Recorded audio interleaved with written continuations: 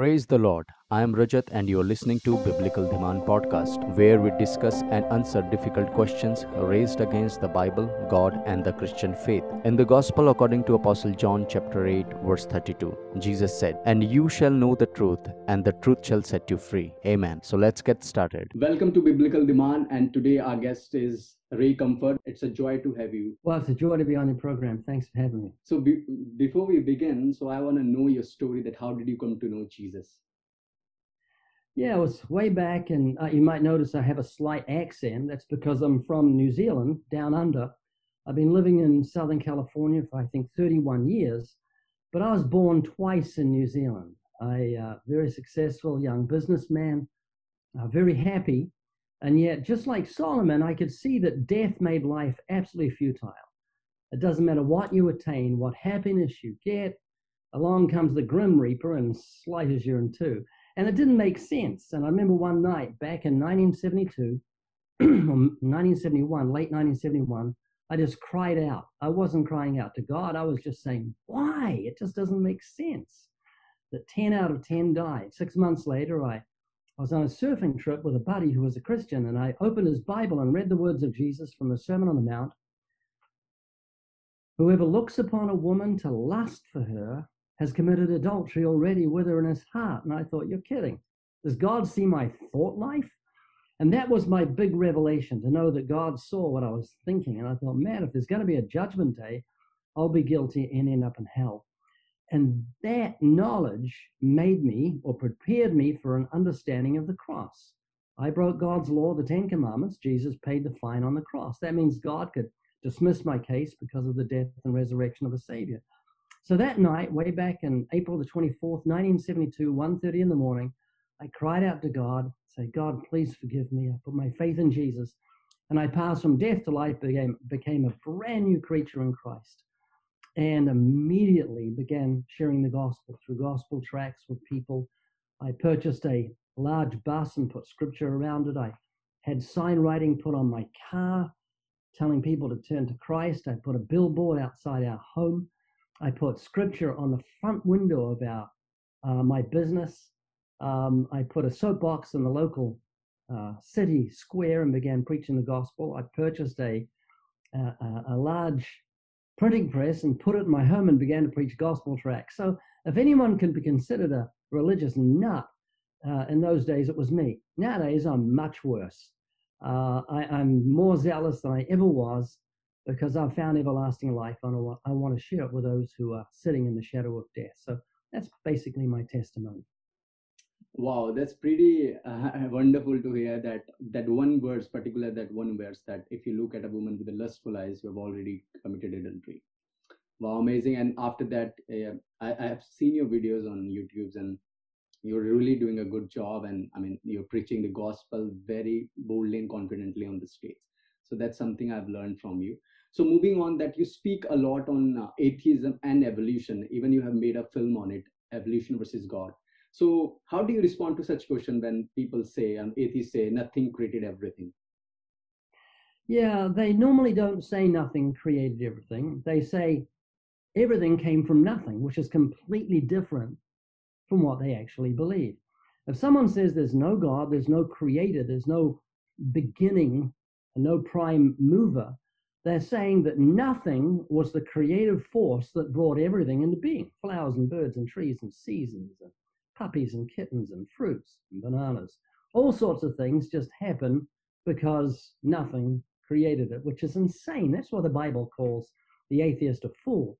It's scientifically impossible for nothing to create anything, because it's nothing, and we shouldn't even have to explain that to anyone who's got a brain between their ears, but you have to explain it to atheists. And the issue with atheism isn't the existence of God, and it's not an intellectual argument, it's a moral argument.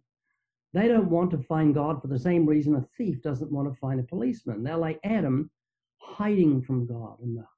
And the bush they hide behind is the foolish bush, the very transparent bush of atheism, so that they can fornicate with their girlfriend and watch pornography without qualms of conscience, because if God doesn't exist, there's no moral responsibility, and whatever you want to do, you can do. So atheism is extremely convenient, and it's very important, if you want to reach an atheist, not to address his intellect. Instead, go for his conscience.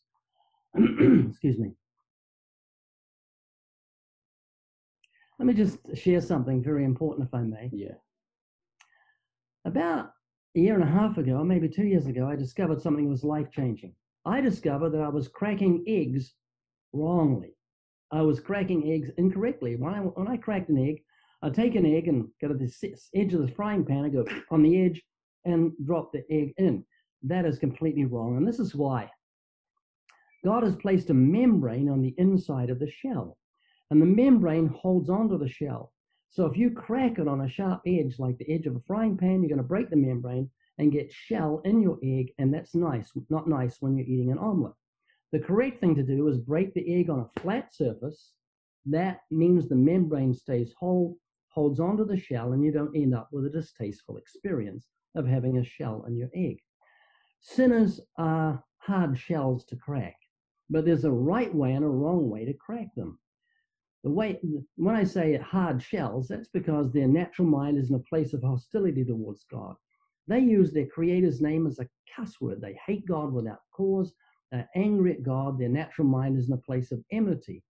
So you want to crack them the correct way, and the correct way isn't to go for the intellect, because you're going to get arguments. If you say, here's proof God exists, there's hypocrites in the church, I'll tell you why. Evolution's not true, I'll tell you why. All that is to do with the intellect, and it's okay, but it's not going to get where you want to go. What you want to do is address the conscience as Jesus did. That brings them onto a level playing field. So you can have somebody who is contentious and argumentative and says the church is full of hypocrites. What about the Catholic Church? What about the Protestant Church? What about the hypocrites? And they're argumentative. You just say to them, do you think you're a good person? He says, yeah, I'm a good person. Say, can I address your conscience rather than your intellect? You say, go ahead. And that's when you say, how many lies have you told? Have you ever stolen something? Have you ever looked with lust? Ever used God's name in vain? And what you're doing is that you're addressing the area of the mind that confirms the truth of the commandments. Romans 2 verse 15 says, which show the work of the law, it's the commandments, written upon the heart, the conscience bearing witness. Conscience means with knowledge. So everyone who lies, steals, lusts, fornicates, commits adultery, does it with knowledge that it's wrong. And that's how to prepare them for the cross. That's what Jesus did. That's what Paul did in Romans 2. And that'll change your life even more so than finding out how to crack an egg correctly. Well, absolutely correct. And you make a point that here that the problem is not the intellectual one, but the moral one. People on the morality, they don't want to talk about God. Intellectually, the conversation may go somewhere. I can bring good arguments. They will bring the good arguments. But when it comes to morality, that's the thing we need to talk. And yeah, and that's what Bible talks about, the morality, that we are immoral people, right? Right. Yeah. Yes, absolutely. That conscience is like an ally right in the heart of the enemy. He doesn't know that it's there. The atheist or the unbeliever hasn't got a clue how powerful his conscience is. But God's intuitively given it to him like a judge, an impartial judge on the courtroom of the mind, who's going to say, guilty, guilty. And it's so powerful it drives many to drink, drives some to suicide, power of guilt, the guilty conscience. And the correct thing for it to do is to drive us to the foot of the cross, not to drink, not to suicide, but to the foot of the cross. The Bible says the law is a schoolmaster to bring us to Christ. And when the conscience is provoked, it's stirred and it acts as an accuser to say, the commandments are right. You're in big trouble on Judgment Day. You're heading for hell. You need a Savior, and God's provided one through Jesus. Yeah, absolutely. So moving on to other religions, that other religions also talk about love and peace, and their followers believe that this is true. This their religion and their worldview is true. And on the other hand, Christianity claims that Christianity is the true worldview and the right worldview. So if Christianity is true, then what about the other religions? Yeah, it's a good question, and one we must approach with tremendous sensitivity, because every human being has got this thing in them they don't like to be told they're wrong. If you want to wreck an argument, just say to someone, well, you're wrong. Now, that's not a good thing to do. There's something called discretion where you can get around it and say it some other way. And so when I talk about other religions, I never put them down. I just say the big difference between Islam, Hinduism, Buddhism, and all the great religions, the big religions, is that Christianity is not works righteousness. And by that I mean, if you study Hinduism, Buddhism, and all the big isms, you'll find they know that God has everlasting life, we're in death, and they think they have to somehow please God by their religious works. And when God's pleased, he'll let them live forever. You ask a Muslim, say, you're going to make it to heaven? They say, I'm hoping to. I'm hoping God allows me in. I'm hoping my repentance works. I'm hoping my good religious works work, my prayer, my fasting, all these things. They're trying to attain salvation by their works.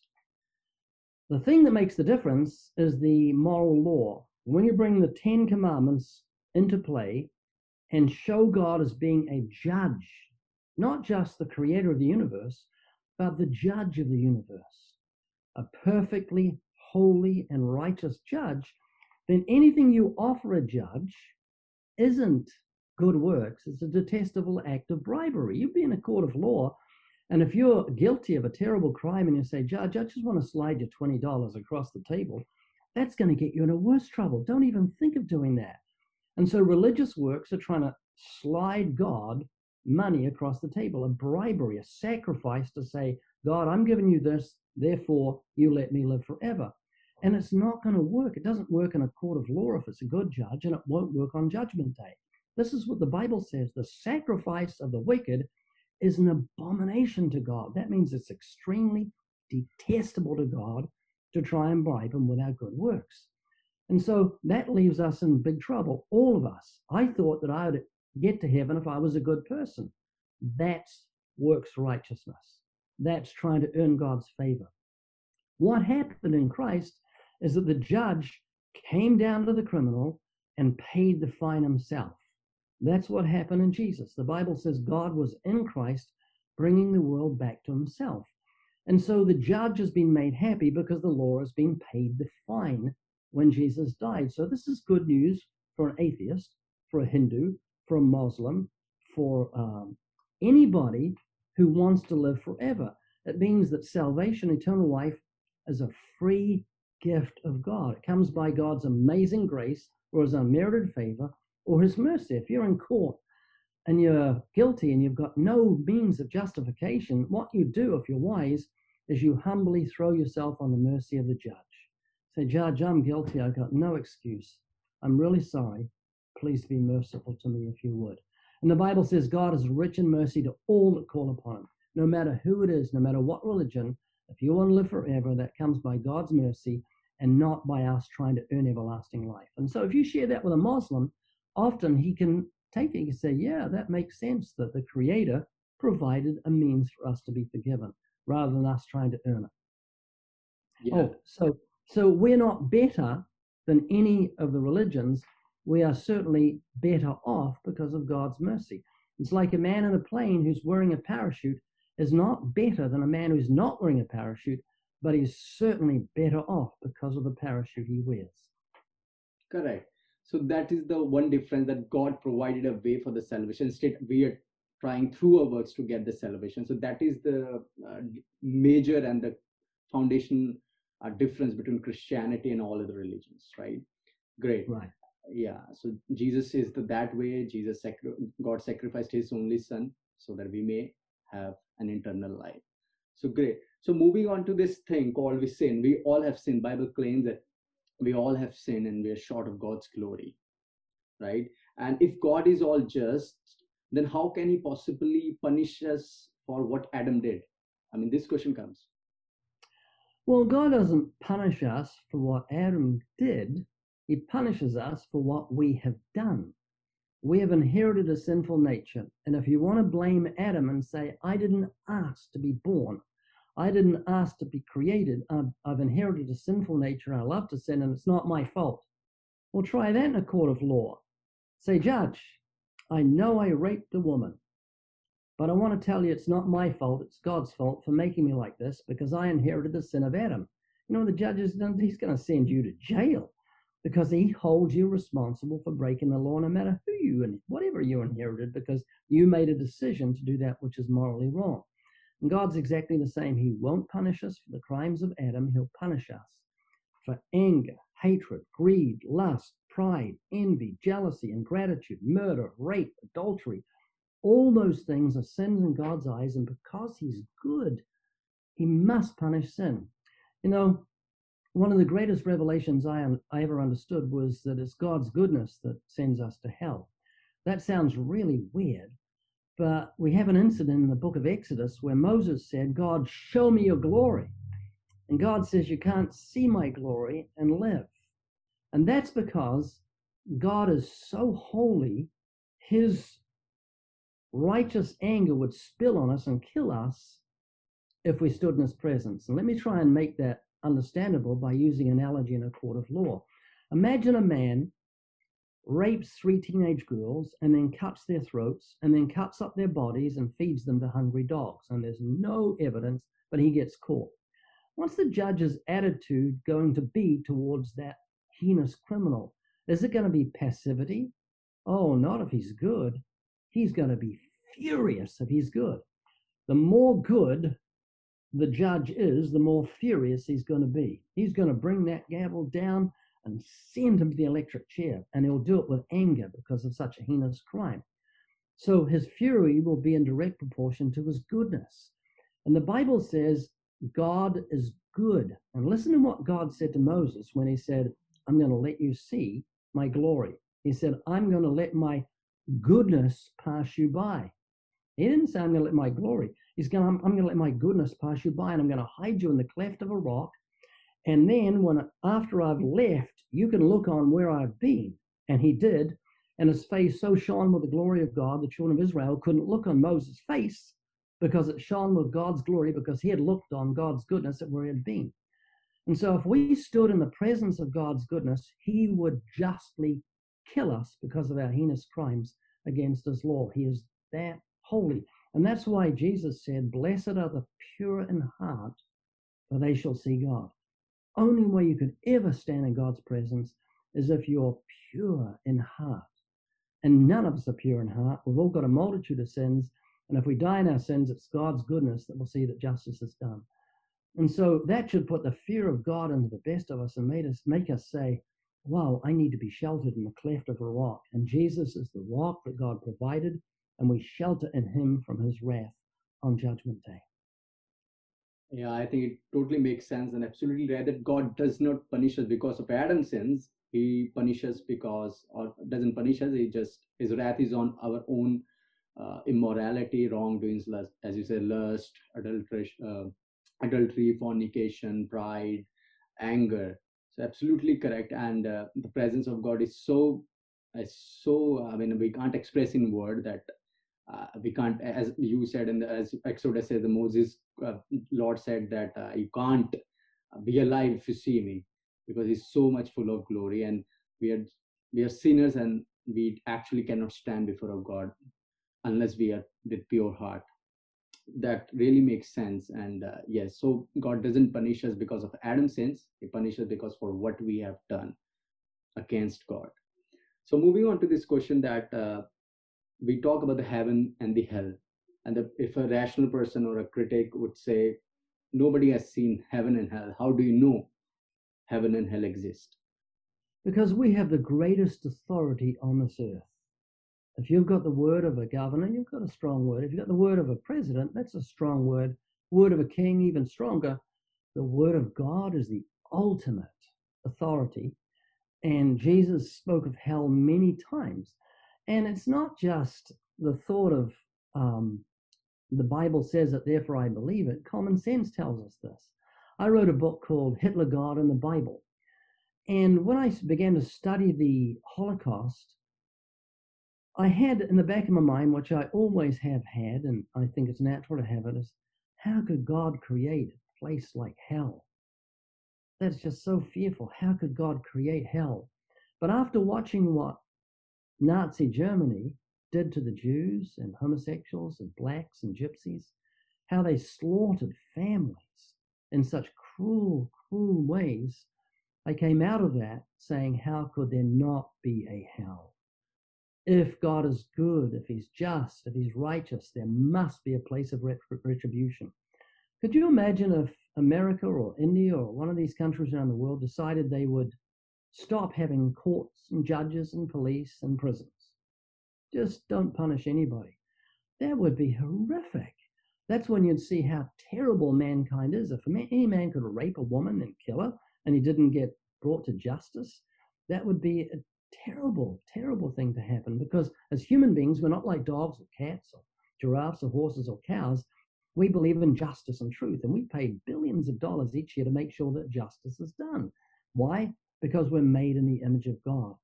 And so if we believe in justice and prisons and punishment, which is what a prison is, it's not a place of rehabilitation, it's a place of punishment for wrongdoing, then how much more will the God that made us believe in justice and truth and righteousness and punishment? And God's prison is a place called hell, and you really don't want to get in that place. You want to repent and trust in Christ, because I'd rather fall on the face of the sun than fall into the hands of the living God, be in my sins on judgment day, and damned in hell.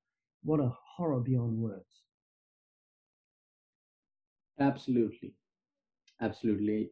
That if we really look for justice, whether we are atheist or theist, and we always demand justice, and hell and heaven are those justice, right? If you do wrong, if you do something against God, you deserve hell. It's not God is sending you, that you are already on that way of going hell, right? And justice should be done, because that's how God has created it. That's how God is, love and just, right?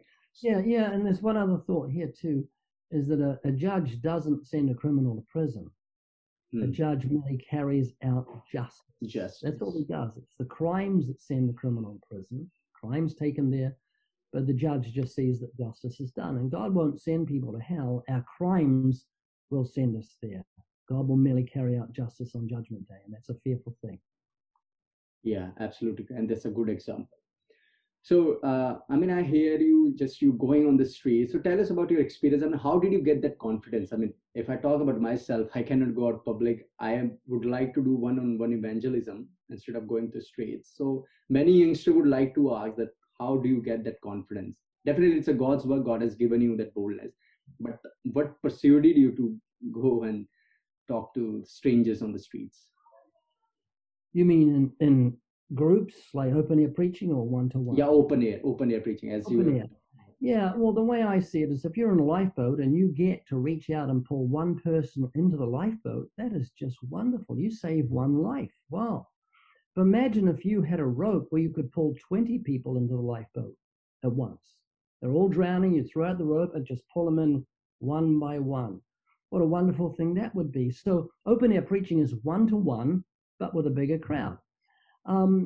The thing that scared me most about one-to-one when I first started was getting a crowd and having an anecdote or something that will get their attention. That's very difficult. I did that for about 20 years. But then about 30 years ago, I did it for about 10 years. Then about 30 years ago, I started using trivia to get people's attention. And I just asked things like, what's the capital of France? Anybody know? You get it right, I'll give you this dollar bill. And people would say, Paris. I said, that's right. You get the dollar, and let's give them a big hand. Somebody else. So what's the capital of Germany? Yeah, that's correct. Here's a dollar for you. Sonny, what's your name? Tommy. Here's a dollar. You got it right. That makes people laugh. And then after a crowd gathers, because I'm giving away money, and that's very unusual, I say, who would like to go for $5? And someone puts their hands up. So if you're a good person, you get $5. If you're not, give you $5 anyway. So jump up on the box and let's see if you're a good person. That has been huge for me because anyone can ask trivia. I don't have to get nervous. I don't have to thinking, is this anecdote going to work? Am I going to get a crowd? Because this is tried and true. People either love God or they love money. So the way to get the world's attention is to talk about money and perhaps give some away. When you give away about $10 or $12, it's not too bad.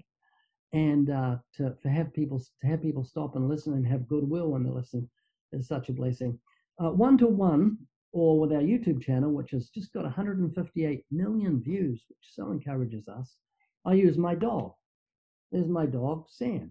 He gets on my bike. I wear sunglasses. He wears sunglasses. And I just ride up to people and say, hey, my name is Ray, YouTube channel. 150 million views, want to do an interview. And they say, hey, I love your dog. What's his name? And I tell them the name, get to know them. So he's my bait when I go fishing for men. So that's been huge for me. I wouldn't go witnessing without my dog.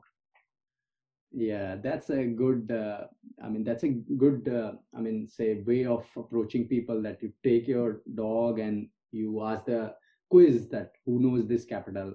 And that's how people engage, and that's how you get to talk with them among these other strangers. That's great. So moving on to this last question, which I actually asked every guest, that what advice would you give to the young Christians, those who are in this internet age where other philosophies and cultures and worldviews sound compelling? How to differentiate between right and wrong knowledge, and how to stand firm because other worldviews are really compelling? You're asking how to reach them or how to be strong as a Christian? Yeah, see, there are other informations on the internet, right? If you go to the Google. Okay. Well, there's one key that solves that problem 100%, and it's the fear of God. If you are an idolater, that is, you have a wrong understanding of God's nature and character, you won't fear God. One thing that drives me crazy or really upsets me at the same time is that some people treat God as a buddy. They'll say things like, oh, I was really angry at the Lord this morning. And I think, what? Are you crazy? Go and play with forked lightning, but don't get angry at God. What are you, nuts? Don't talk like that. And the fear of God is a wonderful thing to have. You see, when David lusted after Bathsheba and then committed adultery and murder, he didn't fear God. If you fear God, you will not look at pornography, not because it's not pleasurable, of course it's pleasurable, but because you know the eye of the Lord is in every place, beholding the evil and the good. If you have the fear of God before your eyes, as the Bible says, you will be careful what you say, you'll be careful what you listen to, what you look at, what you believe, what you think about. The fear of God will keep you from evil. It'll keep you from going in places your sinful heart wants to go. And it's the fear of the Lord that drives me to reach out to the lost. The Apostle Paul said, wherefore, knowing the terror of the Lord, we persuade men. Wherefore, knowing the terror of the Lord. Some people might say, well, that's not a good motive to fear God. Oh, yes, it is. The Bible says the fear of the Lord is the beginning of wisdom. Jesus said this, fear not him who has power to kill your body and afterwards do no more. But fear him who has power to kill your body and cast your soul into hell. Fear him. We tend to read over that and not think very deeply about what Jesus said, but you listen to what he said. Fear not him who has power to kill your body. Think about that. You're lying in bed at night and you see your bedroom door open and you see a man come in and he's wearing a mask and he pulls back a knife to plunge it into your chest. I can't describe how terrifying that would be. Your heart would beat through your chest. You'd break into an instant sweat. You couldn't even speak. You'd be so frightened, terrified. Well, Jesus said, if you're in that scenario, don't fear him who has power to kill your body.